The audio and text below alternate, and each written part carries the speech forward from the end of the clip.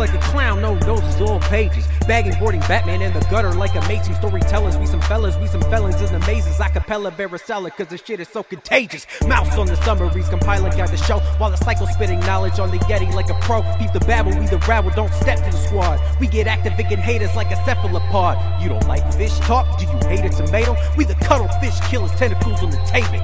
Rate us 5 stars if you cherish your life. Bucky Barnes hit squad spraying lead in your pipe.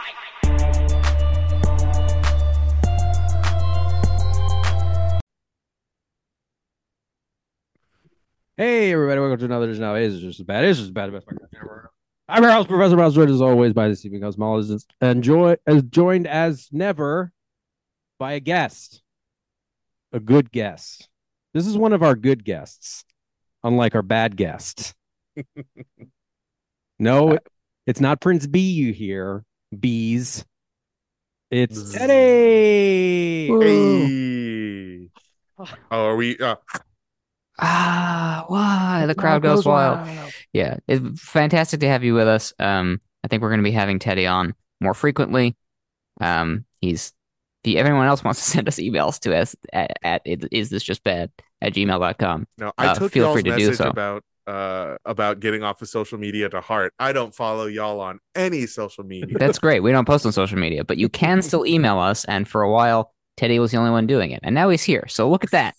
Yeah, and as you can imagine, social media, given today's topic, has been just a fountain of positivity. It's like campaigns to get James Gunn fired, tarred, feathered, and thrown into the Boston Harbor. Just like if there's pandemonium happening out there. And I would like to start off the podcast by celebrating the fact that the DC universe has a plan. Huzzah! Doesn't even have to be a good plan. Just a plan. They finally have Man of Steel. This is the 10-year anniversary of Man of Steel. And they finally have a plan. Is that true? Or has it been 10 years since I dragged you to see that god-awful movie? I believe it came out in 2013. Yeah, I think I was in my first year of graduate school. And you hyped up Man of Steel. You said it's very good. Let's go watch it. And I almost snored my ass off during that fucking terrible movie. Now that we have Teddy here, what are because we've talked ad nauseum about these goddamn DC movies. Sure. Too much. What's your take on the DCU in general? And then I'll poke you about some specific films, because I think we have diverging opinions on some of them, namely probably Aquaman, but probably, yeah. So what's your take on the general sort of DC Snyderverse sort of, and even past the Snyderverse into like the Batman and the Joker movie and shit like that? Sure. Well, I think the best thing about James Gunn taking over is the fact that he's been able to not only take the Marvel kind of formula and understand, all right, this is how they've branded it, but he's doing the same thing that he did with both Peacemaker and the Suicide Squad. Literally looking at the Suicide Squad, he added and he decided, hey, 90% of the people from the last movie, spoilers, ain't gonna make it past the first 5 minutes. So that's the yay positive portion.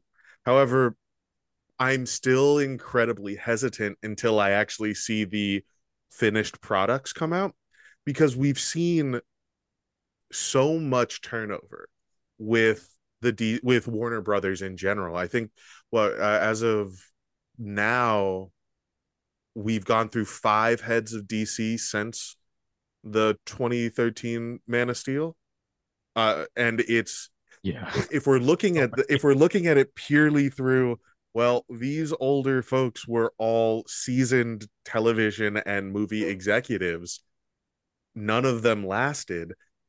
While I have high hopes for James Gunn, I'm not going to put all those eggs in one basket, because again, we've seen this type of thing before.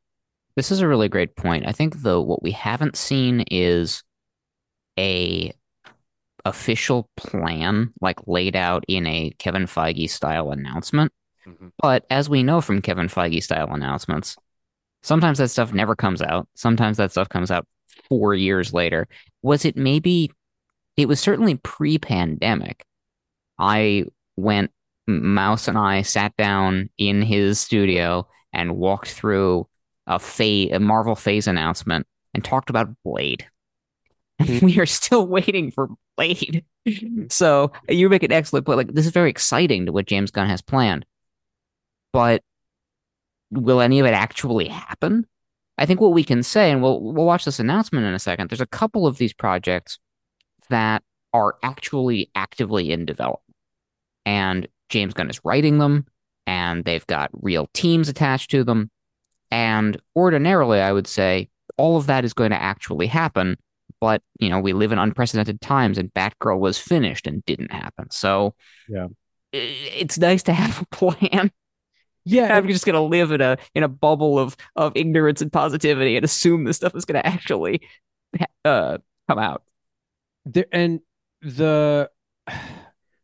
I mean, this might be apocryphal, but I'm pretty sure this is true, that when they decided to make Batman versus Superman, it was like to make an announcement at Comic-Con in 2013. Like, they had just done Man of Steel and they didn't really have anything planned. They probably should have announced Man of Steel 2 or the Man of Tomorrow, the thing that Zack Snyder said he always wanted to make, but never got a chance to make because he dived directly into Batman v Superman and Justice League. And by all accounts, Warner Brothers was on board at that point. And, bringing Batman immediately into the fold a year after The Dark Knight Rises, like, they just wanted to keep the momentum going, not really thinking about what they had pot committed to with Man of Steel. Like, that's a singular vision, a singular guy. And so everything just happened backward. So it took 10 years of, films of varying degrees of success, both critically and commercially, for them to finally realize that, and also a merger with a bigger, better, well-run Discovery company, and like lawsuits and all this shit, and a pandemic, for them to be like, let's be intentional about this instead of So I want to pick up on, Teddy, what you're saying about all of these people were seasoned TV and movie executives. And weirdly, that might be the problem. Because to your point here, the Batman versus Superman felt King Kong versus... Those are both properties. And I think part of the old school Hollywood look at this is, what are the diamond properties? What are the names people recognize? We don't have any interest in developing unknown things that don't have an established audience. We're just going to keep churning out Batman and Superman movies forever. And there isn't a broader plan. And Gunn, to his credit, is a huge geek, understands what worked at Marvel, which is nobody cared about Captain America and Iron Man before they made these movies. You just have to kind of build it out. And so coming from hey, we should probably build these the way we have a blueprint to, which is what the comics already look like, might not occur to someone who is used to making movies. Sure. I would also say that I think, oddly enough, I think those executives, again, to your point, building off of what you're saying, those executives didn't necessarily look at what they already had. They looked at, oh, well, we need to treat this like we're doing every other kind of almost monolith. But DC's never had one. Like Marvel, like, I know we're so inundated after what the Marvel universe started in mid 2000s, maybe 2007, 2008, I want to say. That's invented in the genre of movies.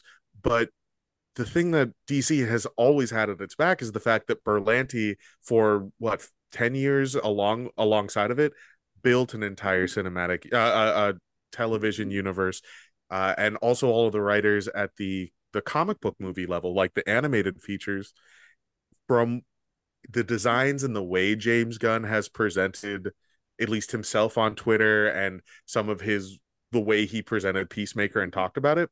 It sounds like one of the biggest things he had was the thing that Marvel had failed at, which is the fact that they've had serialized weekly properties that worked on the long scale. When we when we break down what the Berlanti verse did, it brought a whole bunch of people the idea of who of their version of Oliver Queen, which was basically just Batman. Mm-hmm. They were just like, oh yeah, let's do Batman. Let's do oh, the Flash. That's kind of weird. Does anybody kind of care? Let's do a Flash. There hasn't been any of these miniseries that for a little while Netflix and Marvel was trying to bank on. The only long-term, I think, Marvel show was Agents of S.H.I.E.L.D. And even that, it's been off the air for 5 years at this point? Yeah, that's actually a really good point, is that the Berlanti verse precedes the MCU and is only ending now. And has just been kind of churning along in the background. And it's got a big fan base. Now, it's a much smaller budget. It's much lower risk. But I think you're totally right that there is already a blueprint. And the animated films have been traditionally really high quality in the DC. They're all on HBO Max for now, I guess. There's stuff there. So this is a really good segue into James Gunn's announcement. So just as background, I just did want to make a point though about talented TV and movie people, because let's not forget Kevin Feige's background. It's not a secret. Kevin Feige's first production credit was what? Does anybody know? No, I don't. I think it is a secret to us. X-Men. Ever heard of it? He was a daily producer on Spider-Man. Ever heard of it? Mm-hmm. Like, this is not this was never a fucking secret. He is a classic, like, institutional production. Like, the reason that Sam Raimi got on Doctor Strange is because, as he put it, my old friend Kevin Feige called me and asked me to direct the movie. Like, there are a bunch of people who've been involved in superhero movies since literally the beginning. That DC just like bucked everything. Like, this is your friend with the worst instincts trying to do something very ambitious, and then you being like, why are you reinventing the wheel? Like, there are several people, resources, ideas that you can use to make this, at the very least, mediocre. Like, they couldn't even do that. They couldn't even do like a formulaic, like, all right, well, let's get the other producer on X-Men. Right.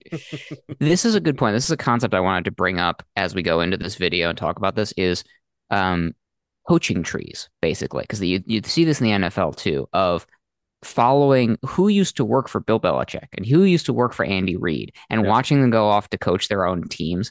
And it's the same idea of the comic book writers, of following Grant Morrison and then Mark Millar, and like who worked with Grant Morrison, and then watching them move on to other books, and seeing sort of the knowledge trees of talent, and as these people grow, and the fact that, the movie world works exactly the same way. But the fact that WB never thought to tap into that at all until just now. And finally, they're basically doing what an NFL team does, which is find somebody from Andy Reid's coaching tree and hire him to be the head coach of our team. Yeah. Hire James Gunn, who's been making superhero and superhero adjacent films for years, both weird, dark ones and mainstream Marvel ones. He's been in the building. He's seen the way the offensive line gets coached, and bring him in and have him be the new head coach for our team. It seems obvious, but what's something that's really interesting that Gunn is doing that nobody else at Warner Brothers has done until now is specifically pointing to this movie, and this project that I'm about to announce is based on this specific run of comics. Yes. So he's doing the coaching tree thing to build fan interest, but also to be like, I get it. I'm not just like, we're making a Batman movie. No. We're making a movie based on this specific run because I'm friends with all these people. And he posted on Twitter a couple of weeks ago, him sitting in front of like a cup of coffee and All-Star Superman and Grant Morrison, and he were chatting on Twitter. So like, he gets it in a way that nobody else has. Yeah. So speaking of coaching trees, one last thought about this as context. Berlanti has just signed a new overall deal with Warner Brothers. Berlanti will be with Warner Brothers forever, probably. It's like another 5-year deal or something. However, it seems like Berlanti is also, as part of that deal, ceded control of all things DC. So Zaslav, he hired Gunn and Schafer, Thank you. Hired them under the idea of you get everything. DC is yours. And so Berlanti is gonna make rom-coms and shit. Yeah, basically gonna do his little like queen romance things, I guess. But appears to have walked away or been locked out of DC.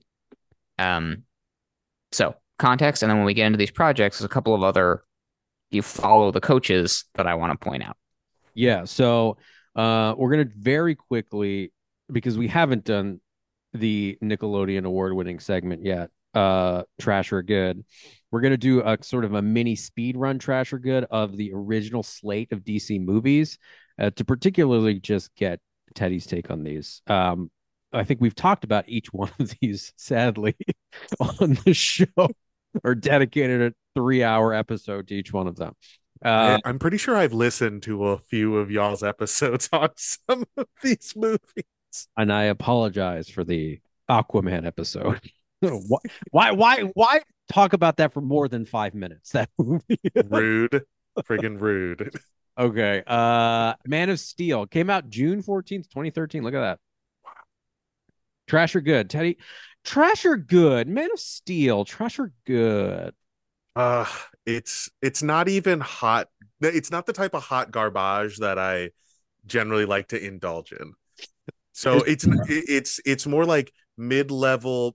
We'll put it bathroom trash can, like not main event in the kitchen, but like still kind of trash. But not like you're at the Wizards game and it's the end and people are trying to get to their cars. Right. It's not a mountain on top of the trash can. Yes. Okay. Now this is like you put the recycling, like the cans in the dishwasher first.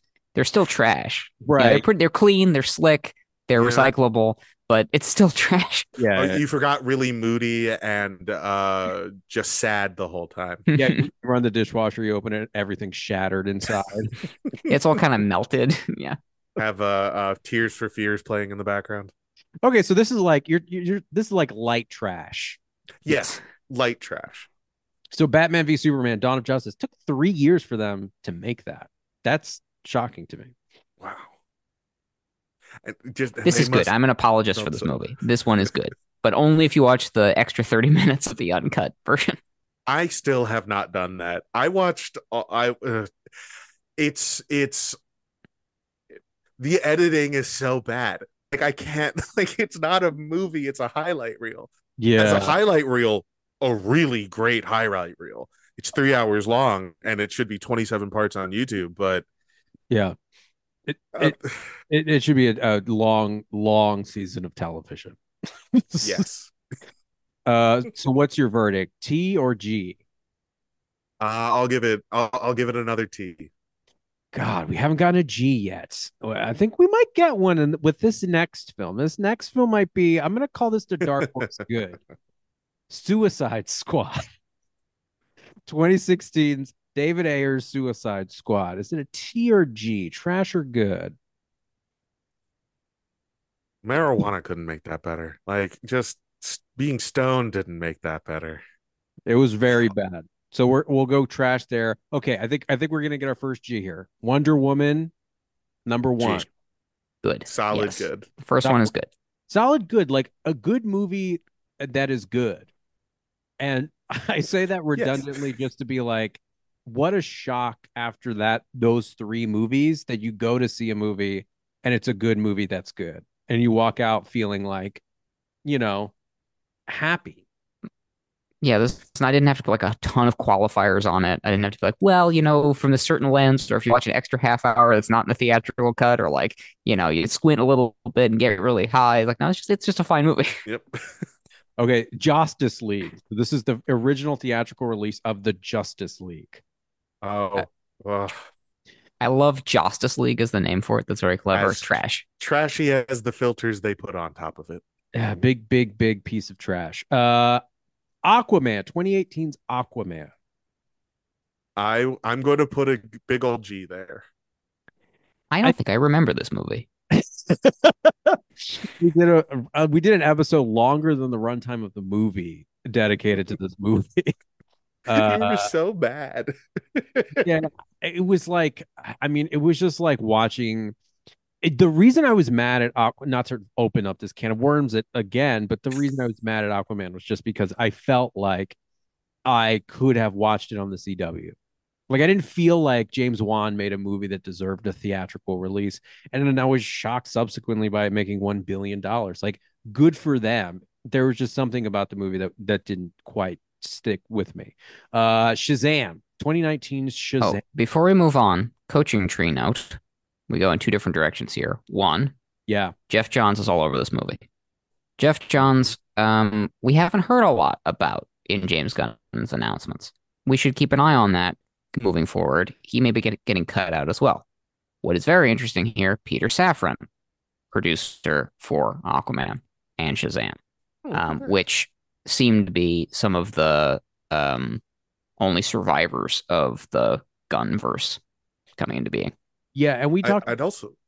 Oh, sorry. Go ahead. I was just gonna say, when we talked about this a little bit too, it's interesting how, again, not to reinvent the wheel, they got James Wan, who was the architect of the Conjuring universe and has spun out several different horror universes, working with Peter Safran, right? And so these are people who are used to orchestrating a lot of moving pieces, and then they hire David F. Sandberg, who I believe wrote either an Annabelle movie or a Conjuring movie, is a part of also the so now in 2018, DC, whoever is the head at that time, I think maybe Walter Hamada, hires the Conjuring people to come in and be like, can you establish some continuity in this universe that doesn't have any? Yeah, so this is their first attempt at this, and what's so strange is that they immediately cancel Wan's ideas for like a trench movie, which was going to be, again, probably a bad idea. So I see why they canceled it, but it's horror themed. It was one of Geoff Johns' post Brightest Day ideas about like a bunch of anglerfish people that are a villainous race, villains in the Aquaman stories. And because he's a horror creator, it's like, I want to do like a horror focused trench movie. And despite the fact that they hired all of these Conjuring folks to make their continuity, they went, no, we don't want that. So like, why'd you hire these coaches if you're gonna not agree with their strategy?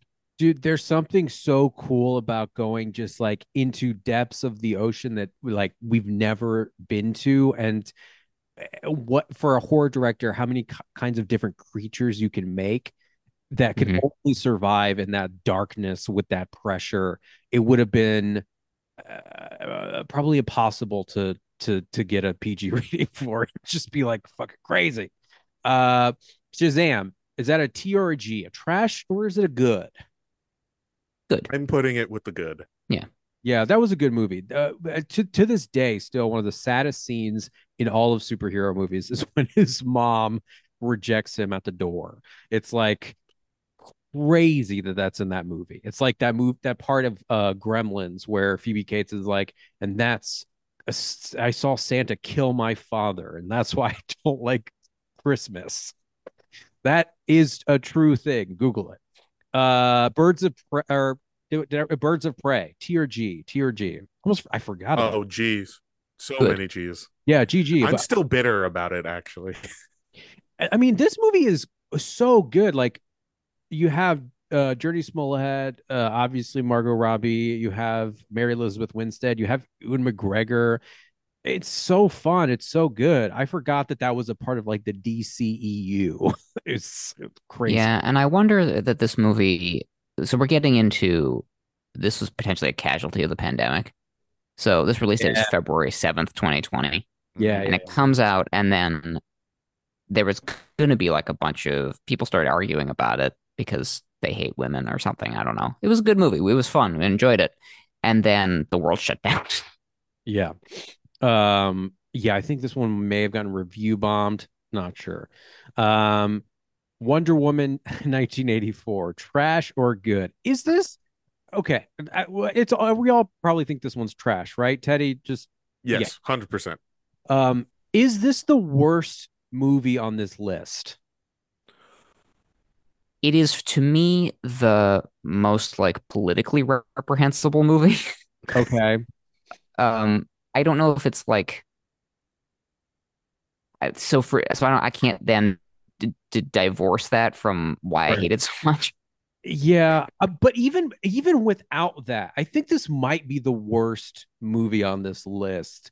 Just thinking about like the bizarre monkey's paw conceit, the like CG for Kristen Wiig as Cheetah. Also, that casting did no her absolutely no favors. This movie is horrendous. Like I'm thinking in my this is the exercise I'm doing, and I want you to do it with me. Would you rather rewatch if you had to Suicide Squad or Wonder Woman 84? I'd rewatch Suicide Squad in a heartbeat. Yeah, Suicide Squad. There's no movie on here that I would like.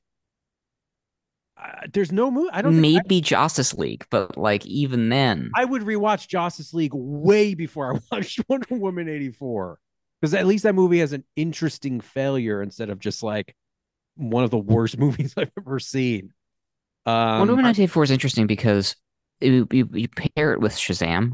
Shazam, they're both very self-consciously doing 80s tropes, but where Shazam is doing like 80s monster movie and big and these like kind of kids movies fantasy tropes, Wonder Woman chooses all of the worst like Reaganomics, Red Scare, yeah. like you put the glasses on the already conventionally attractive woman to like pretend that she's not attractive, like very stupid tropes. Yeah.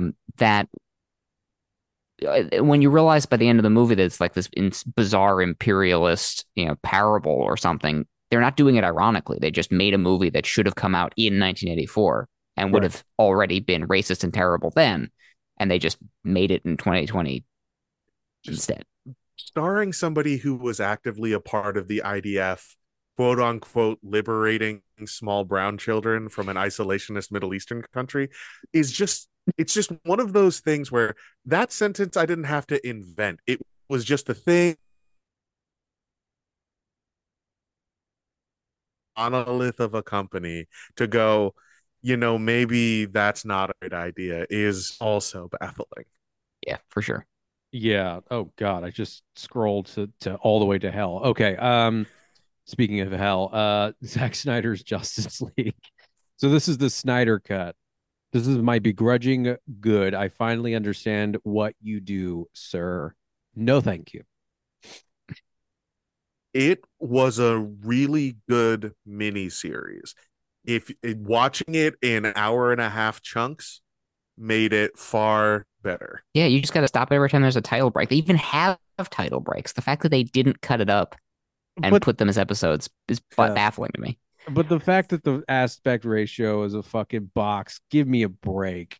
That shit, and they don't let you change it either. So you have to watch. You have to watch this like tiny fucking thing to see this messianic story because he wanted it to mimic like comic book panels or whatever the fuck. I mean, he just was like Which she doesn't even do well. he doesn't even do it well. He's like the dipshittiest like art school kid who's like, I'm gonna shoot it in 4:3 because it's comics, and comics are like panels, and panels are like squares. And you're like, okay, Zach, just just sit in the quarter, bro. We'll see you at lunch. Uh, but yeah, this is the culmination, I think, of his career where I go, I understand what you do it efficiently, and I hate it. And He's the best at what he does, but what he does isn't very nice. the Suicide Squad. Now we're getting somewhere. Capital Gold G. This is a fantastic movie. I did rewatch this film. I watched this. That's the only movie I've watched twice on this list. And I know the cosmologist watched Man of Steel twice because I was there the second time. Uh, finally, Black Adam. This is the last entry into the DCU before the crisis event that we're about to get to. Uh, It's mediocre fine. trash. Yeah, like this is the same sort of. I would watch this again before I watched Man of Steel, but I would watch it again potentially because I've already forgotten what happened in it. Like it's so Yeah, it would be like a new experience. bland. Yeah, and just like, oh yeah, look, there's The Rock again. That's cool. I feel like I've seen this before because it just doesn't really make an impression. Pierce Brosnan's wonderful. Mhm. Um, Aldous Hodge is wonderful. There's good stuff in it, but it again, this is another one of those scraping and clawing to reach mediocre. Yeah. And the fact that we have such kind of low expectations and be like, oh, it was fine. And then you ask yourself, why am I not expecting more from these films and relieved when it's fine? Yeah. May I offer a thought experiment? I know Please. Go for it. so I propose here that I think Black Adam is the better Man of Steel. When what Interesting. I mean by that is like, yeah, I mean I think you all are picking up what I'm putting down, but if we look at this timeline that you just went through, I honestly think that if we had a Black Adam style movie but about Superman, and literally all of the other films happen that is just alluding to maybe a Superman exists, maybe X, Y, and Z. If we had just done if they had just done a all right, we're going to spend a whole bunch of movie hyping up a bunch of different heroes, and essentially if they even keeping some of the same characterization as a through line and being like, hey, Batman's a quasi conservative, very traumatized CrossFit bro, and Yeah. like having him brought in as like, I feel like it would have been a way cooler movie of just all right, we're gonna watch 2 hours of Henry Cavill just sort of smacking stuff around.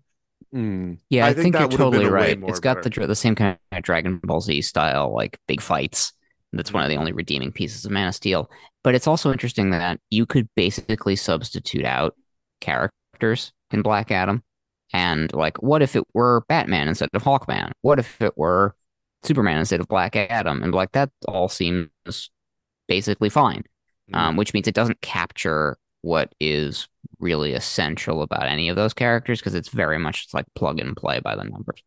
So a fine blueprint for a kind of paint by numbers movie, which is what we're used to when we see like an Ant-Man sequel or something. Um, but DC hasn't even been able to do that consistently. Yeah. Yeah, I think the key is consistency is what you Yeah, there's no consistency. But there is something very cool in Black Adam, which I uh, just pulled up. And this is one of the reasons that I rewatched portions of Black Adam. Aldous Hodge, who plays Hawkman, is a horologist. He makes watches, he designs watches, and he makes watches. And there's like this series that they do, like 10 things I can't live without. And most of it is dumb bullshit. People are like, my shoes or whatever. And all most of his 10 things are like things that he uses to make and design watches. And so he designed a Thanagarian style watch for his character that he wears Whoa. in Black Adam. that's so cool. And this is it. I What a mean, badass. I would Made fucking an buy it. alien watch. I mean, Yeah. it's a great looking watch too. It That is yeah. commitment. And like Aldous Hodge, this is you can tell when like he gets the character, he's done his homework, he's not just phoning it in. Um I'm hoping that he'll be able to get picked up again by Gunn. It would be hilarious if Gunn uses Aldous Hodge moving forward and not Dwayne Johnson. But I think he did a really great job. Yeah. Also, he's the dude from Leverage. That still boggles my mind. Yeah, and he's also the dude from The Invisible Man, the remake of The Invisible Man. He's like the male protagonist in that movie. And is very fucking good at it. And his brother is also an actor, and they're like both like, well, one of them is like a former professional athlete, and they're like jacked as shit. Um, but his brother is in The Tomorrow War, which is not a very good movie on Amazon Prime. Okay, so all Oh, was that that Chris Pratt movie? it's a Mhm. Chris Pratt movie with the whites. I think they're called the white spikes. That's the Wow. aliens that come out. They're basically xenomorphs, but instead of black, they're white. So worse Edge of Tomorrow. Yes. Okay, so that's all the context that we need to get into James Gunn's announcement. Chapter 1, Gods and Monsters, DC Studios. This thing has been getting absolutely trashed, bombed. I don't know what he says. Whenever you want to stop to make a point or emphasize something or bring up something, just start talking and I'll pause this. Here's James Gunn. Looking hella punk here, dude. I'm James Gunn. I'm the co-CEO of DC Studios. So as many of you know, DC has been disconnected in film and television for a long time. And it's one of, he's been doing a lot of this like politicking, has been disconnected for a lot, like not a shit show, not a clusterfuck, not several of our actors have been implicated in high profile criminal and civil cases. Like there's absolute disarray happening at DC Studios, and he's just like, yeah, we've hit some bumps in the road. Our jobs, mine and Peter's, is to come in and make sure the DCU is connected in film, television, gaming, and animation. That the characters are consistent, played by the same actors, and it works within one story. And if something is outside of that, like Matt Reeves' Batman or Todd Phillips' Joker or Teen Titans Go, that it is clearly labeled as DC Elseworlds outside of DC continuity. So exciting. Stop here for a second. So 2 things. One, that's such a simple statement. Like things are connected and played by the same actors. And that has been the bane and the strange paradox that WB has been in for the last 15 years. Of we can't use characters on TV because then we can't have them in the movies, and we'll have different people on TV versus the movies, and you'll see like a shot of a Harley Quinn jail cell in season 3 of Arrow, and then we'll never see her again because we want to use her in the movies instead. Like just bonkers. So like that very simple mission statement, so exciting. The other thing that's really exciting is Elseworlds. I have been banging on about this for now what feels like a decade. There's a very simple blueprint here. You even have a cool title with a cool logo to totally leapfrog and avoid all of the nonsense questions about, but how is Robert Pattinson and Joaquin Phoenix, how do they fit and why aren't they together and why? Don't worry about it. It's Elseworlds. We have a multiverse. Just stop worrying about it. And this allows us to have creative freedom to just tell the stories we want to tell. And you don't have to like fit everything together. And so the fact that James Gunn, super nerd, has come in and gone, we'll just label it the way they label it in the comics, is such an elegant solution. And it's so mind-boggling that nobody's come up with it until just now. So like I'm on board with just hearing Elseworlds. Like this guy gets it. Yeah. It's very much, I think he did the thing that I feel like a lot of comic book fans were doing and a lot of fans like us were doing, which is like, oh, Marvel figured out the formula in maybe, let's say, between 2008 and 2000, whenever the phase 1 was officially announced as a phase 1. They went, oh yeah, just kind of make everything connected a bit and you're good to go. Like he took the most simple aspects of what Marvel has done in the last more than 10 years, 15 years, I think 10 years. Yeah. About 15 years and gone, well, y'all, they figured out, they did the hard part. Which they did the hard part already. Yeah. And even more so, I think he's able to now come in and go, what is potentially, I think Marvel's buckling under its own weight. So the multiverse is an easy way out, but they're also still trying to keep everything linked together. And it's becoming bloated. And so for him to just have this, like, just cut the cord and be like, look, we got our mainline continuity where the same actors play TV, movie, boom. And then if we want to just do like a one-off, I never have to explain why you don't see Rob Pattinson in other movies. It's Elseworlds. Done. Yeah. And this is like, again, just adopting something that they had to come up with as they were sort of building a comic book empire and going like, we had all these different people working on different stories. We have various continuities. None of them are lining up. Let's just do a Black Label DC, or let's do a year one series, or let's do an all-star series. Let's just make it so that we can define what our continuity is, but we're not constrained to that.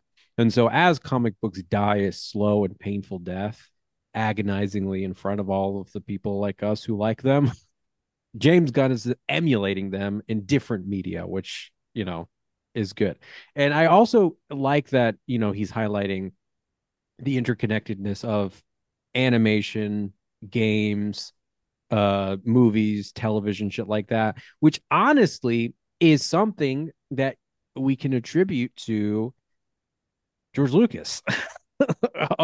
Enough, like he was doing this where he was like had this huge headcanon about what all of the sort of Star Wars continuity was. So he had like novel series and video games, and for a long time Knights of the Old Republic was canon, and Vector Prime was canon, and all the Thrawn books were canon, and they got recannoned, although Timothy Zahn had to write 3 additional books to like retcon his shit. And that's kind of what James Gunn is laying out here, is like a whole extended universe, and it's going to borrow from a property that Disney owns, and they also own Marvel, and Marvel is also doing this. He's laying out something that exists in multiple worlds, also in Star Trek, although I don't know that there are many Star Trek video games. Are there any Star Trek video games? There's a couple, but they all always fit together. It's a single world. Okay, I gotta look those up. That would be fun to play.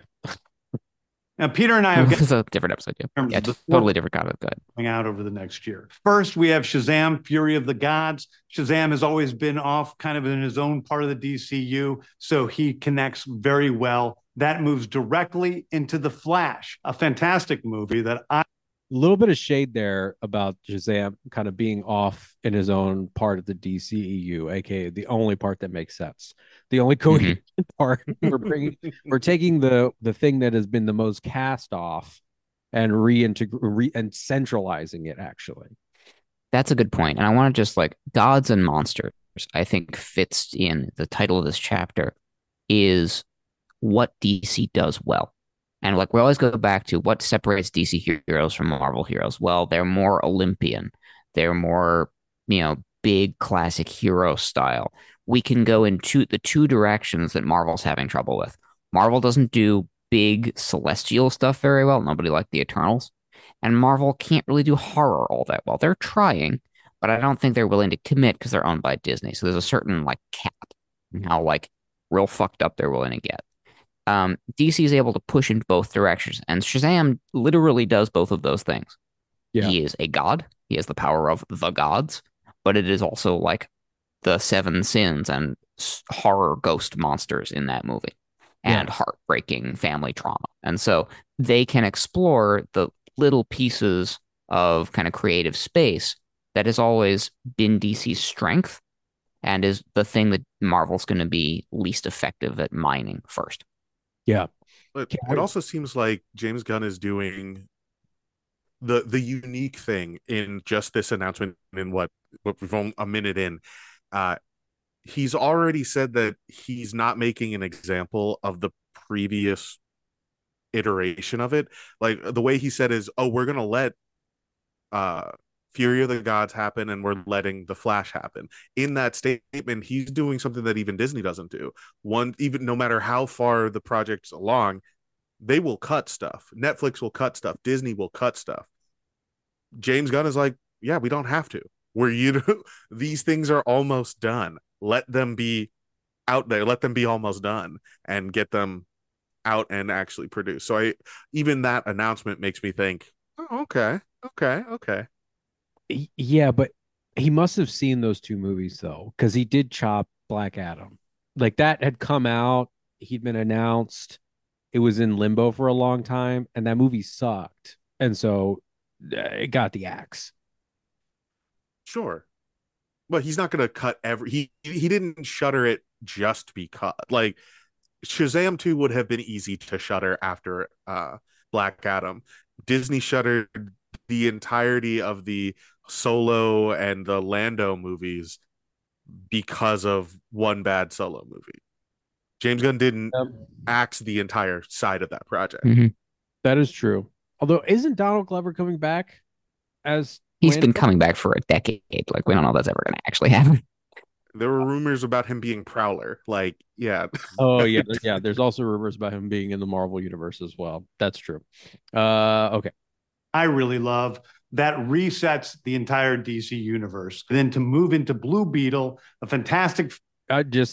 So he's saying that the Flash movie resets the entire DC universe. Wonder what that means. Film about yeah. What was that? Go ahead. Marvel is part of the DCU, and then into Aquaman 2, which leads directly into our next few projects, which I'm going to tell you about now. So Peter and I, along with a group of very talented writers, have started to map out an 8 to 10 year plan of what DC Studios will be in film, television, and gaming. This first chapter is called Gods and Monsters. Now, this, what I'm about to tell you, is a part of the first chapter. It's not the entire first chapter. The first project is Creature Commandos. Creature Commandos. Oh my God. What the fuck is this one called? It's Weasel. It's Weasel. Yeah, it's Weasel from the Suicide Squad. This is a very James Gunn slate of heroes, question mark. Is an anime. Yeah, we got Frankenstein. And all the episodes. Oh, that's the Frankenstein? Yeah, it's Frankenstein's monster and the Bride of Frankenstein. Like Sergeant's like a GI robot or something. Was I think the name of that character. And some creatures I do not recognize. That one person looks like Abe Sapien. It does, doesn't it? It can't be Abe Sapien, but it certainly looks like him. Something we're going to do that's a little bit different at DC is we're going to have characters move into animation, out of animation, usually having the same actor play their voice as who plays them in live action. That's very cool. Yeah, to just have like Steve Agee playing a character in the animated films and then also in live action, which is something that is kind of hard to do because voice acting is seen as sort of like a lesser art. Or yeah, I think Marvel's kind of broken this open, like with the What If series. And I mean, you look at things like Mario now, where they're like, here's a really good voice actor that we're never going to refuse to use, and we'll cast a big name instead. So this sort of singularity has been coming for a while. It's funny. It's kind of different doing it at DC because Marvel's literally just done it. But if they can commit to it and really just stick with it, they actually have a proven track record with this with John Constantine. Matt Ryan has been doing that for years. He's been bouncing from animated project to live action. He just showed up in an episode of Harley Quinn. He's been doing their animated Constantine for years. So it works, and they know it works, and they know it builds fan and brand loyalty. It's a brilliant idea. Yeah. The next project up is Waller. This is a story of Amanda Waller, played by Viola Davis. Viola Davis is going to team up with members of Team Peacemaker, and this is a story that's been created by Crystal Henry, who did Watchmen, and Jeremy Carver, who created the Doom Patrol. It is a fantastic story that's out of this world, and I can't wait for people to see it. Okay. And importantly, he caught a lot of flack for canceling Doom Patrol. That was imputed to him and Peter Safran. So Doom Patrol and Titans are both got the axe. And on social media, I mean, he was tight-lipped about all this stuff because, you know, the people working on Doom Patrol are still working in the DCU, just on different projects now. But it wasn't his decision to cancel those two shows. That is a result of Warner Brothers and Discovery's continued efforts to balance their books. And so they're just canceling shit left and right. So they canceled Titans, they canceled Doom Patrol. They're gonna cancel more shit too. It's just a matter. Isn't Superman and Lois supposed to have like one or two more seasons and then that's been on the bubble for a while. Nobody's really sure what's going on with that. But this is my coaching tree point again about Jeremy Carver, who also, lest we forget, is a big part of Supernatural. Ran that show for a bunch of their middle to late seasons. the fact that Dunn is not just kicking these people to the curb, like he's able to rescue them of, hey, your show got canceled, but we have other work for you to do. You've got proven success. Let's keep you around. DC's never done that before. Yeah. Also, the fact that Crystal Henry, just double checking when I heard Watchmen, I was like, wait a minute. So the showrunner and writer for the most recent Watchmen, I think it's an interesting direction away from what Marvel has been doing, because what she's allowed to be on screen was a way more revolutionist than almost any comic book property I've seen on the screen. Absolutely. HBO Watchmen was a revelation. It was incredible. And we complained about like, oh, it's not getting a season 2, but also I don't want it to get a season 2 if they don't have an idea. Like, it's just a perfect single season of television. The fact, again, you can grab, hey, that show captured everyone's attention while it was on. It's like a big deal, and has totally avoided all of the like DC nonsense bullshit of the merger. And so, again, rescuing these people who are successful and giving them something new to do is fantastic. Yeah. Okay. Next up is the big one, the true beginning of the DCU. This is called Superman Legacy. This is being written by me. I'm in the middle of it. I'm having a great time doing it. And Superman will be released into theaters July 11th, 2025. Okay. So it didn't explicitly say it's based on All-Star Superman, but that's All-Star Superman. included, the cover image of All-Star Superman. Cover of All-Star Superman, and has been interacting a lot with Grant Morrison on social media. My only hope is that they bring Grant Morrison in as some kind of consultant, or allow them to make or write anything. And maybe that's in this announcement, but I don't know that they're tied to anything quite yet. July 11th, 2025. Okay, the next thing is a big premiere HBO television series called Lanterns. This is a story of a couple of Green Lanterns, John Stewart and Hal Jordan, and we have a few other Lanterns peppered in there, but this is really a terrestrial-based TV show, which is almost like True Detective, with a couple of Green Lanterns who are space cops watching over Precinct Earth. In it, they discover a terrifying mystery that ties into our larger story of the DCU. Next is a big... How do you feel about this is that? Huge. Yeah. This is really interesting. So Greg Berlanti got canned here. His series that he's been working on slowly forever, it's not happening. And it's like this real bittersweet moment, because that was going to be like an anthology. We're going to get Alan Scott in it, but we also heard 15 different things about that show. And so the fact that it's getting trashed, but immediately replaced by a True Detective mystery show, this is very exciting and interesting, because I think it will probably to avoid the potential problems with Green Lantern on TV, which is cop show, really? Like, what are we doing with cop shows here? And so to put them into like investigative detective mode instead of like hardcore SWAT law enforcement, that probably helps us move around and avoid those issues. And they already proved that they can, well, not prove, but one of the DC animated films that was actually one of the better ones, Emerald Knight. Emerald Knights.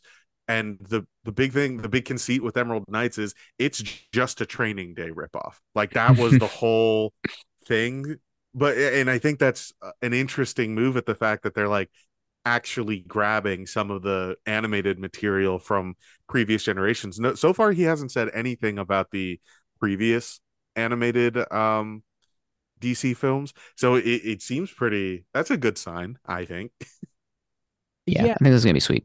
And from what I can tell, and I only watch every third DC animated film that comes out, but they're always quality. I feel like that's part of DC you don't really have to fuck with. Like, those movies are great. Like, we've talked about Gotham by Gaslight was really fun. I liked the Flashpoint movie more than I liked the Flashpoint book. Like, those are always really interesting to me. And so I hope they don't fuck with that too much. Here we go. This is my favorite one by far. Big movie called The Authority. The Authority is a passion project of mine. It's based on the marvelous Wildstorm characters we are now bringing into the DCU and will interact with all of our primary DCU characters. The Authority are a group of superheroes who think the world is broken and they want to fix it by any means necessary. I think it's a very different look at superheroes. We're doing a television series. So The Authority was written by Warren Ellis, and it was in the vein of like Garth Ennis's The Boys, a send up of the superhero team. And so you had all these sort of like corollaries. Apollo was a Superman type. You had Midnighter, who was a Batman type. They are in a relationship together.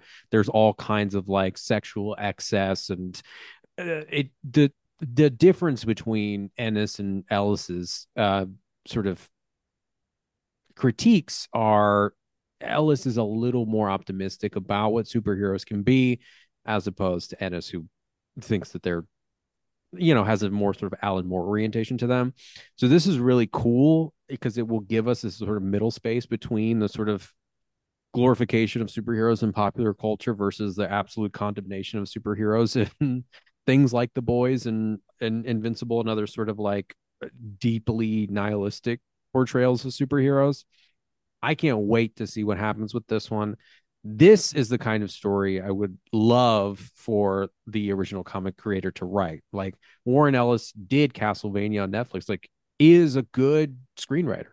And so I don't know how many creators have been attached. He hasn't said anybody, but want to fix it by I can't wait for this one. Any means necessary. And this is also, sorry. Yeah, no, this is great because it also, again, despite Marvel and Disney patting themselves on the back every time they have like a tiny little flag pin on America Chavez's jacket or something, you centralize Apollo and Midnighter and like you get like actual real gay representation in the superhero media on screen, just front and center. Ballsy move. I like it a lot. Yeah. At superheroes, we're doing a television series called Paradise Lost. Paradise Lost is a story of Paradise Island, usually known as Themyscira, which is the birthplace of Wonder Woman. It's almost like Game of Thrones with Westeros, but with all of the inhabitants of Paradise Island. The introduction. That's interesting. That is interesting because that is one of the biggest loose ends is where's Gal? She's not attached to that, doesn't sound like, but the Amazons are still around. That's cool. Yeah, this sounds like a prequel, and this is going to allow them to really mine any Greek mythology stuff they want to do, any God of War style stuff they want to do. This can really be sword and sorcery, and notably, that's going to be an HBO Max thing. Like, what's HBO Max been pumping out well in the last couple of years? They know they can do Game of Thrones stuff. You go back and look, you figure out why people liked Rome so much, 10 years ago. There's a lot of potential there, and that's going to be essentially an all-female cast. Like that's a really interesting hook. Bold move, yeah. That's gonna be sweet. Who's still is Connie Britton still alive? Is Robin Wright Penn still, or sorry, Robin Wright? It doesn't matter because it's probably going to be set prior to them. Okay, and they're all essentially immortal, so you can do it whenever you want and have them all come back. That would be cool if we can get Robin Wright and Connie Britton back and just kind of like ignore Gal or be like, and Diana's somewhere else and this story's happening here. Yeah, or a child or isn't born yet. Don't worry about it. Yeah.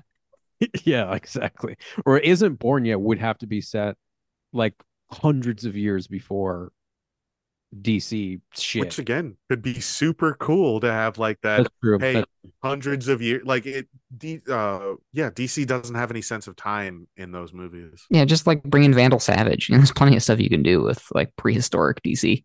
Yeah. Oh, Vandal Savage would be sick. I mean, he's gonna have to chase somebody through time. Like that is one of the great stories. He's already gotten Booster Gold. Well, yeah. So I know Booster Gold is involved in this. I want to get to that one.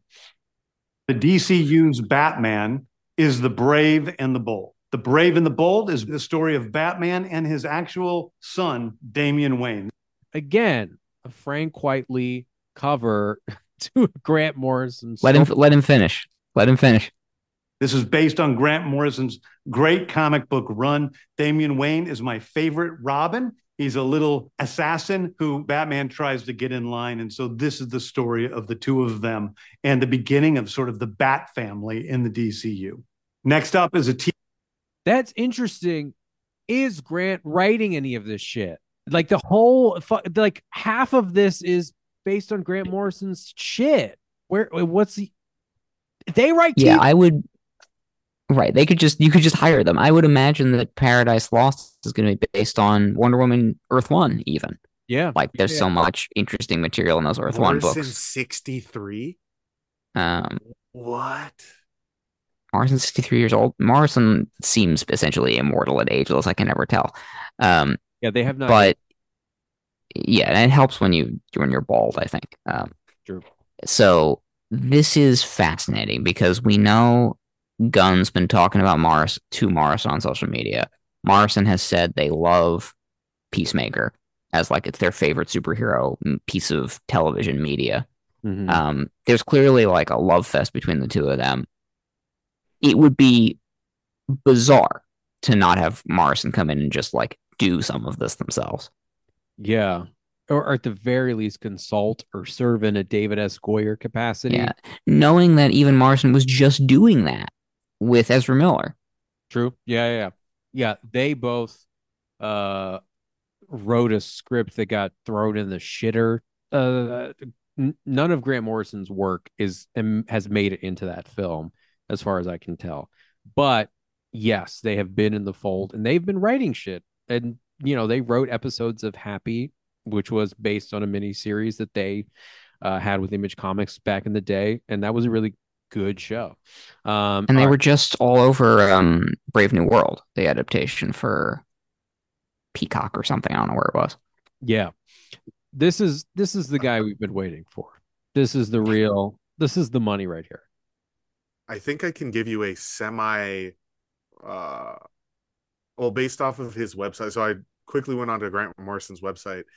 Right now, under his in development section for television, he has an Invisibles show in development based off of the comic book series. And what that sort of tells me is that they haven't announced all of the stuff, but I think your instinct is right. I think Grant Morrison is now going to be very, very in here because I mean, you can look at, it looks like the Invisibles might be a part of this as well, which is going to be nuts. Well, yes. So since that Vertigo published that, it would have to be through DC. So it would have to be Warner Brothers, and James Gunn would, almost certainly have to be involved. Other thing is that famously, they have not tried to adapt the Invisibles because of the Matrix. So I wonder why now they're trying that. That is interesting, though. I would love that, and especially because the first season of the Invisibles is going to feel it's so weird when somebody steals some shit from you. It's going to feel like it's going to feel derivative. It's going to feel like they stole this from the Wachowskis when the Wachowskis stole. So it's going to be all fucked up. But by the time they get to like the second part of that story where the Matrix Reloaded just fucks everything up, then it's going to be like really, really interesting. That's fascinating. So yeah, that's a good tinfoil hat moment, but I'm very excited if that's true of that Grant Morrison's just in the background because like half of this stuff is just Frank Quitely art and Grant Morrison stories. Okay, man of the hour. TV series called Booster Gold. Booster Gold is one of comics' really popular cult heroes. He is a fascinating guy. He's a loser from the future who uses future technology to come back to present day and become a superhero so that people will love him. It is basically the superhero story of imposter syndrome on an HBO Max series. That's so cool. Because Booster Gold is exactly that, a cult hero who I've never read a single like you know single titled comic book like I've never read Booster Gold number 12. But every time Booster Gold pops up in any comic book, I'm so fucking jazzed to see him. That is one of the best untapped fountains of, and it's hard to do because you have to be funny. And typically, and I think this is why you can't really sustain it. It's why you can't sustain a Howard the Duck series as well, is that it's hard to be funny in comic books. And it usually doesn't happen. And so they'll get somebody like Chip Zdarsky to do like a Howard the Duck run for 12 issues. He'll leave, they'll bring someone else in. All of a sudden, it's like cringy and terrible. And that's usually what happens with Booster. Booster got a great treatment in what the fuck was it called when Tom King was doing like what was that? We read Heroes in Crisis. Heroes in Crisis. Yeah, he was in Heroes in Crisis. He was really good in that. Tom King, a guy you would think was funny. Yeah, weirdly. But this is interesting because Legends of Tomorrow, which got canceled, the last thing they did before getting canceled was introduce Booster Gold. Mm-hmm. And it was fun. Donald Faison was Donald Faison, and we were all like, "Oh, does this mean the other guy from Scrubs is going to be Blue Beetle?" And then the show got canceled. Zach Braff. Zach Braff, Blue Beetle, great idea. But obviously they're doing the other Blue Beetle for this movie that's coming out, the Latino young Blue Beetle instead. Mm-hmm. But I very much doubt that Faison's going to be back. I think the Legends Tomorrow cast is truly done. But Booster Gold's the perfect James Gunn character. Mm-hmm. He's goofy, like he's emotionally vulnerable. This is the kind of humor that Chris Pratt attempts and usually fails to hit with Star-Lord. Yeah, for sure. Although wouldn't put it past Gunn to cast Chris Pratt to play Booster Gold. Oh, yeah, probably. Yeah, he'd probably be a good Booster Gold. Yeah, I hate that that's right. Yeah, Pratt's gonna be in the DCU. There's no question about that. It's just a question of who's Pratt gonna play. And the answer is Booster Gold. You're right. One of my favorite comic book series from last year was Tom King's run on Supergirl, Woman of Tomorrow. And so we're going to turn that into a big science. I mean, like, it's not even, you can't give him credit for being smart. He's just taking all the best shit. He's just taking the Tom, taking the Grant Morrison. He's steering away from the Jeff Johns. Like, he's doing the smart thing. These stories already exist. Like, that was. Yeah, and he's just name dropping like, hey, and this is part of like building goodwill of we're not trying to like do a Hollywood treatment of this hero. We're just going to take an existing story that people like and nerds like and just do it on screen. Yeah. Because why not? Yeah. What's the best Marvel movie? The Winter Soldier, that is closest to Ed Brubaker's really good run of that book. Just do that. Yeah. Yeah, and also like that's what Batman the Animated Series did. It just took stories from the comics and animated them, and it was like, oh, this is like the best television show of all time. How did they do this? It's like, oh yeah, they just take the best stories written about the best character from DC and animated it. Very simple concept. If James Gunn is able to do that same thing and become like an Emmy printing machine, like it will be wild if they just, and I know the Emmys aren't the Oscars, but if he's under their like hey, do you want to make award-winning television series? Here we go. Yeah, no, you're right. And interestingly, Tom King was in a writer's room for like a year or something with Ava what's her name? Thank you, Ava DuVernay, trying to write New Gods. Yeah. And that got canceled, and there was a bunch of bullshit about, well, now that Zack Snyder made Darkseid in his Snyder Cut, we can't do New Gods, which is such a, again, old, outmoded thinking from the previous administration. But it's another example of Gunn just plucking these people back and go, hey, I know not only are you a popular comic book writer, you've done some work for us before in treatments. Let's pull your work and give you something to do. Yeah, for sure. Science fiction epic film. Now, Superman is a guy who was sent to Earth and raised by loving parents. Whereas Supergirl in this story, she is a character who was raised on a chunk of Krypton. She watched everybody around her perish in some terrible way. So she's a much more jaded character. And that brings me to Swamp Thing, the last thing we're going to talk about, a very dark horror story in the origins of the monster who is Swamp Thing. And although it's totally outside of the rest of the DCU, it will still feed into the rest of the stories. Anyway, those are the stories that I can tell you about right now. I've loved the DC characters since I was a child. They're incredibly important to me. I knew that this was a once-in-a-lifetime opportunity to do something very different. One of the things that's very important for me in all of these movies and TV series is that the director's vision and the vision of the writers and all of the creators is unique and something special. Storytelling is always king. That's all that matters to us. And I want to be true to those stories. I want to be true to you guys and really give you something different than you've ever seen before. Anyway, thank you, everybody. I appreciate you watching. I hope this was exciting for you because it's really exciting for me. And I can't wait to start to dive into these stories with you guys on this grand adventure. Thank you so much. That unique thing was like a low-key shot at Zack Snyder. All their movies can't be gray. They can't look. I think it's also a shot at. Yeah, I think it's also a shot at Marvel. Of True. We're gonna make these different. We're not gonna homogenize them. We're not gonna make them all have the exact same sense of humor. They're gonna feel unique. And it's so funny that like the unique, new, all different thing is just what if we didn't try to cut and massage and like sculpt the story from the book? What if we just took the story from the book and did it? Mm-hmm. Oh, yeah. Why don't we just do that? And they're all going to be tonally different, but still exist in the same world, which gives you, I think, the antidote to the cookie cutter superhero fatigue of every one of these Marvel movies feels the same.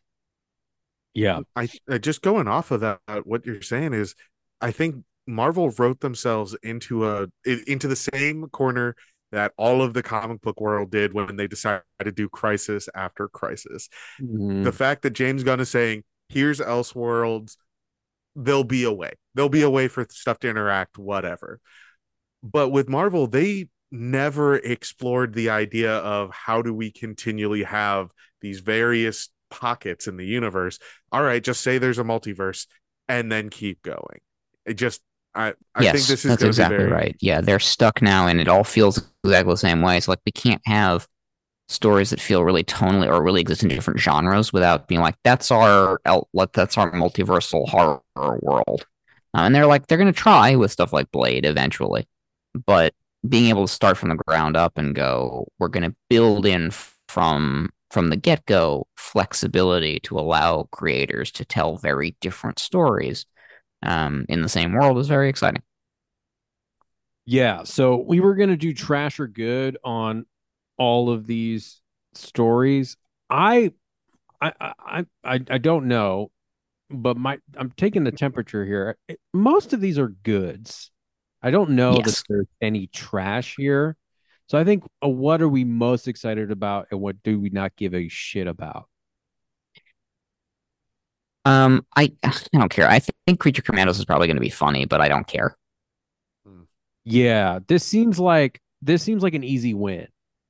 This seems like something that James Gunn can write pretty quick. I mean, he's a very fast writer. And so he's writing this 7-part series of like goofballs, probably 20-minute episodes, and they send it off to an animation team to churn them out and throw them on HBO Max. The other thing about this too is like they just need content on that fucking platform, especially as it transitions to becoming Max and drops the HBO part. And everybody has to download like the app again and re-up their membership and figure out whether or not they want to keep it. And it's like, well, what's on there? Because they're ditching so much shit. And so that is what Creature Commandos strikes me as, like a very easy W that will be interesting for people to watch. Yeah, for sure. Waller, I'm very excited about. Yeah, it's gonna be sweet. It's funny. Jeremy Carver is like my least favorite of the Eric Kripke coaching tree on Supernatural, and his stuff is still better than most other people's television. So yeah, I mean, Doom Patrol, I never watched it. Was it because I read conflicting reports about the quality of the show? Um, do you feel it I was? love Doom Patrol. I watched the first two seasons. I fell off of it. I have to finish it now, but I think it's great. And it's very much not a superhero show. It's like a bunch of messed up people trying to like uh kind of navigate their way through therapy, basically, and there are monsters. And it feels, despite Morrison having nothing to do with it, it's able to adapt like the truly wacky, unhinged content in early Morrison Doom Patrol into something that's visually interesting. And it's got Flex Mentallo in it. And the Society of Dada, like Yeah. the fact that they've decided they were able to make a surrealism work in superhero form is just like, okay, yeah, well done, Doom Patrol. That I'm watching the current season, and it's actually the thing that I think they've done there is one of my favorite jabs is the fact that every season, every so often, the Doom Patrol folks will just be like, yeah, but really, why are we doing this? And the only reason that they keep on getting brought into it is because it's like, look, it's not your fault. This is attached to you intrinsically. That's the only reason why you're handling this. Which I'm like, they answered a thing that Ant-Man wasn't able to answer or anything. I'm comparing it all to Marvel and Disney Plus, but like they can't really explain why anybody except for a certain select group of Marvel heroes, DC can. Yeah. It's like this is just too weird for anybody else to handle, and it's your flavor of weird. But they're like not a superhero team, and so it's really interesting. And that's what we keep talking about of like having it feel really different. Yeah, great show. yeah. Waller's gonna be sweet. Okay. Superman Legacy is gonna be sweet. It's weirdly I'm least excited about this because it's just like another Superman thing, but it's also he's writing, Gunn's writing it. It's a Morrison story. It's gonna be good. Yeah, All Star Superman is there. I mean, I think Grant Morrison did the impossible in writing an interesting Superman story, especially when they did, because when they did that, it was like like reading Superman was like jury duty. You just had to do it because people because he was important. Like, but nothing in the last 20 years since he fucking died was any good. And the Superman stories just kept getting worse and worse and worse and worse.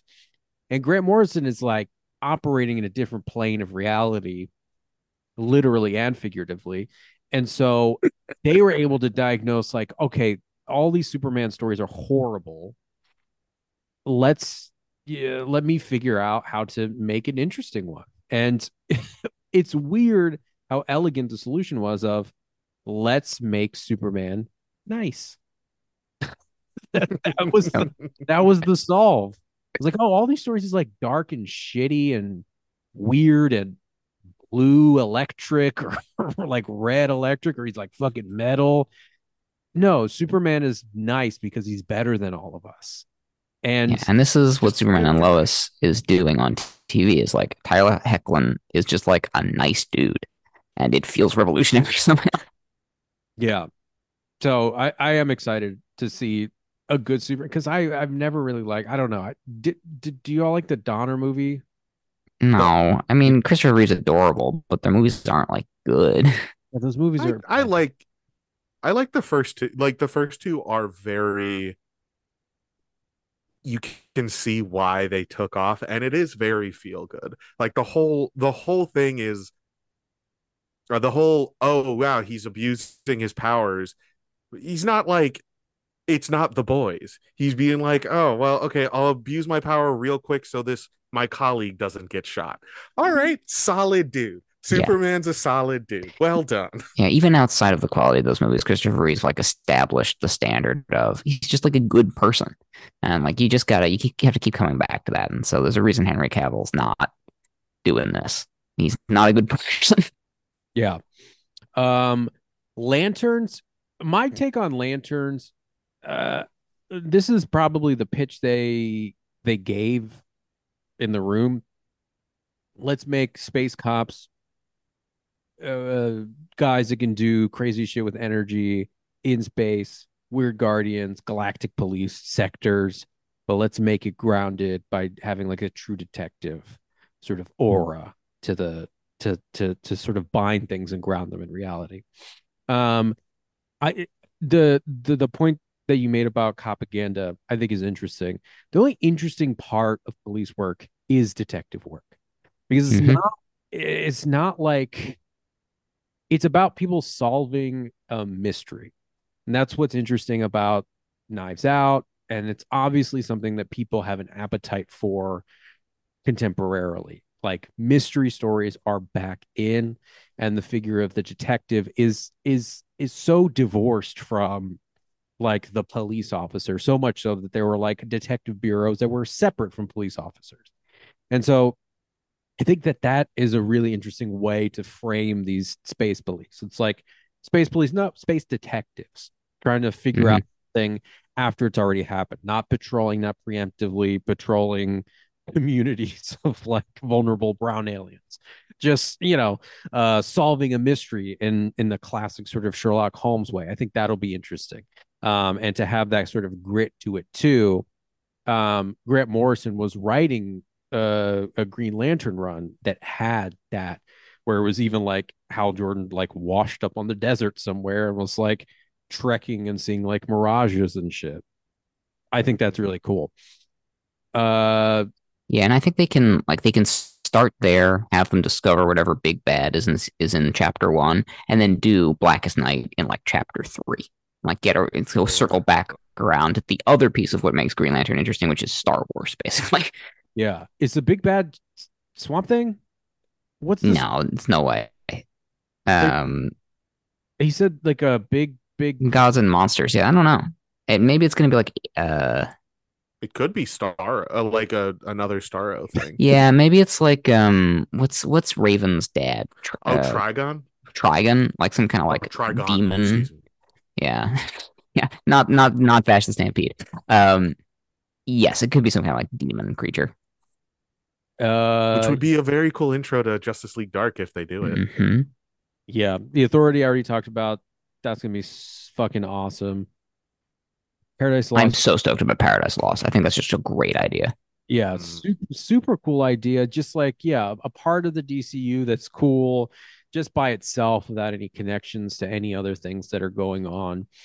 A quick dub again for HBO Max. I think that's going to be great. God, The Brave and the Bold. That's going to be fun. The casting is going to be key. Yes. Yeah, you've got to get the dynamic right, and you've got to find somebody who is just a stone cold sociopath for Damian. I think it's gonna be almost all child sociopath. Yeah. I mean, it's because it can't be Timothy Chalamet. It's gonna be too old. It's got to be some little freaky kid. Yeah, because all the kid actors, none of them like make sense. Like, I don't want to see Finn Wolfhard as Damian Wayne. I don't want to see Jacob Tremblay as Damian Wayne. I don't. Who's the kid who plays young Sheldon? I think that's Jacob Tremblay. Is that Jacob Tremblay? Okay, I actually would say he would make an interesting Damian Wayne. Maybe. Well, just the stilted delivery. Yeah, like creepy is. You have a point. Creepy child. That could work. Except he's gotten a lot bigger recently. You know who would have been a great Damian Wayne if they made this 30 years ago would be Edward Furlong. That kid was like punk as shit. Anybody who could play the Crow can probably be Damian. Yeah, I think you're right. So it's interesting. Like, how old do they make Batman? Like, is it going to be? It's going to be yet another Batman. They should just cast Jensen Ackles at this point. Like, if they want to do the like voice actor to on screen back and forth and back and forth, he's getting old enough now, and he's already done some voice work. I think he's too young. This movie's not going to come out for another 5 years. Yeah, you might be right.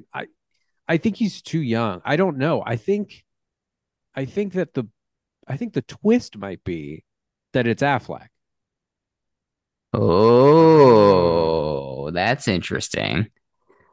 Because he would be the perfect age to have Damian. This is a really interesting point. I like that Gunn talked about the introduction of the Bat family specifically, because especially given the run this is based on, this leaves room for Batman Inc. This leaves room for a lot of extended Bat characters. Yep. And there's such a fan support for like Nightwing and the Gotham Knights folks. The extent that, and this is a good way to roll them all into the big screen. So it's gonna be sweet. Yeah, Affleck's an interesting choice. Like, Keaton's too old. Yes. He's a great. And I think, yeah, right. So yeah, that'd be sweet. I'd be down with Affleck coming back. Rest in peace. But I think honestly, the best Bruce Wayne in that particular context, I think, could have been Kevin Conroy. Yeah, well, I know, yeah. but like he's been my live action Batman pick for a while. Ever since I figured out he was jacked, I was like, yes, you could be Batman. Anyway. Gunn would have definitely put him in as like an honorary. If they did a Batman Inc., he would have been like the Batman. Oh, absolutely. Yeah. But because the other thing too, right? So if you have Damian Wayne in your continuity in your James Gunn, that means you also have maybe Jason Todd. I don't know. You definitely have Tim Drake, and you definitely have Dick Grayson, who has Barbara Gordon, Batman, who has become Batman before, right? So if you have the Brave and the Bold, the introduction of Batman or the Bat family, and you have Affleck as Batman, and you also have Dick Grayson as like the mid-30s, whatever, Nightwing, you can promote him as the continuity progresses. And then you can also have like this Affleck reclamation moment type of thing. I think Ackles would be he's right in the middle. He'd be too old. Yeah. He's too old to be Nightwing, but yeah. Yeah, we need find something for him to do. We need he's definitely going to be in this too, because I think there's going to be a lot of, it would shock me. I don't know who the creative team around the Authority is. It doesn't say here. It would shock me if it's not somebody tangentially or directly involved with the boys. Sure. Shocked if they don't take a meeting with Seth Rogen and Evan Goldberg to produce some of this shit, because they're like comic book geeks. And I think Gunn is going to go around and find and pluck Ava DuVernay back out of the, comic book jail and get Goldberg and Rogen and get all these people and put maybe get a Gail Simone in there. She's definitely down. She's definitely down. And there's so much here, and there's so little creative teams attached. So that would be cool. The Batman sequel, which is again Elseworlds, is coming out. That's cool. Teddy, how'd you like the Batman? Did we already talk about this in person in the real world? In the real world, I think we talked about it a little bit after, because we saw it together. Yeah. Oh, you know what? Yeah. No, it was Prince B, because then we hang out afterwards, and then Prince B refused to talk about it. Was that night? Yes, because there was a person he was supposed. Yep. Yeah, so we weren't allowed to talk about it. We were explicitly banned from talking about it. So I liked a lot of the Batman. One of the things that it kind of, I thought, made its best portion is saying, yeah, Batman's a detective, but he's also a human being. Like, this is like, the Batman was one of the first times on screen in a long time that you're like, oh, Batman's just like also a dude. Like, he's fallible. He's not like, he actually makes some specific mistakes, and he's kind of an idiot. Like, kind of, like, throughout the movie, he's kind of stupid. Mm-hmm. Which I actually highly enjoy, and that added to a lot of its commentary. My biggest issue with it, and it's going to sound so odd, but it was too long for what it was supposed to be. Like, if it was trying to be Citizen Kane, but it could have been Mr. Smith Goes to Washington. Like, you're totally right. It did not need to be 3 hours long.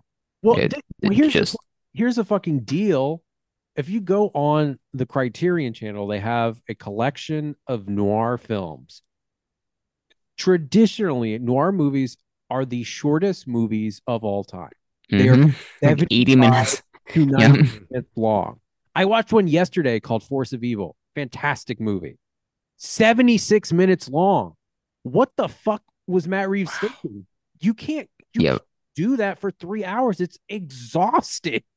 The twist, exactly, the turns, and the how fast they're talking the whole time. It's just an assault on your senses, and that's why they were always so goddamn short. It's like, we can't. At a certain point, we're violating the Eighth Amendment here. Like, you can't just be fast talking and killing for 3 hours. No one's gonna be able to keep up with you. But I do, again, they're letting the fact that, again, they're letting the Batman sequel still happen. What, 2025 it's supposed to be released, and so that's plenty of time for them to have said we're canceling it because we're doing a whole new run. Like, they're actually letting this play out, which I think is going to be in a really great boon for them moving forward. Yeah, agreed. And this is a great quote here, also kind of a shot at Zack Snyder. 2025 is going to be a very big year for DC. Superman and Batman within the same year. But markedly not in the same movie. We don't need that yet. Supergirl, all this shit is so cool. Everything's going to be so fucking cool. And this is great. Yeah, when they announce casts and stuff, it's going to be such a huge thing. And they can give opportunities to new up and comers. We can get some old heads in there, some people who haven't done superhero movies, or people who got burned early in the Marvel run. I always think about people like that, where it's like, man, wouldn't it be cool if Tim Roth could come back? Or like, wouldn't it be cool if like some of these actors, wouldn't it be cool if Ed Norton could come back? Because apparently he's not a dick anymore. Like, wouldn't it be cool if he could be in the DCU playing one of these characters, if he's Swamp Thing and he has like a whole Tyler Durden shit? I don't know. Ed Norton as Alec Holland is actually a really good idea. Yeah. You know what I would love to see in this new kind of direction, going along with what you're saying, Mouse? Yeah. If they bring back some of the directors that were burned by Marvel. So a Shade movie made by, oh god, his name, it was on the tip of my tongue and it left. Baby Driver, the Cornetto trilogy. Oh, Edgar Wright. Just an Edgar Wright straight up heist movie in the DCU would be, if he did Catwoman or like any of these super thieves, it would be astounding. Yeah, you can do a good heist smash and grab type of film. And also he vibes with James Gunn because there's going to be so much fucking music. Also, the soundtracks are going to be off the goddamn chain. I'm excited. Real quick, as sort of final breaking news, James Mangold is in early talks to direct Swamp Thing. Oh, okay. Just as an example, so this is Logan, and he's just doing the Indiana Jones thing coming out, and so like they're already casting nets for who's successful, who's not currently tied up for life with Marvel, who's done something superhero adjacent but is not busy anymore, wants a second shot at it. So this is gonna be sweet. I think this is gonna be fuel, and again, assuming the stuff all actually comes out, we're gonna be eating good. Yeah. Have you? It's just speaking of, because I love this story. Have you heard this George Lucas Indiana Jones story? No. Let's finish with this. Go ahead.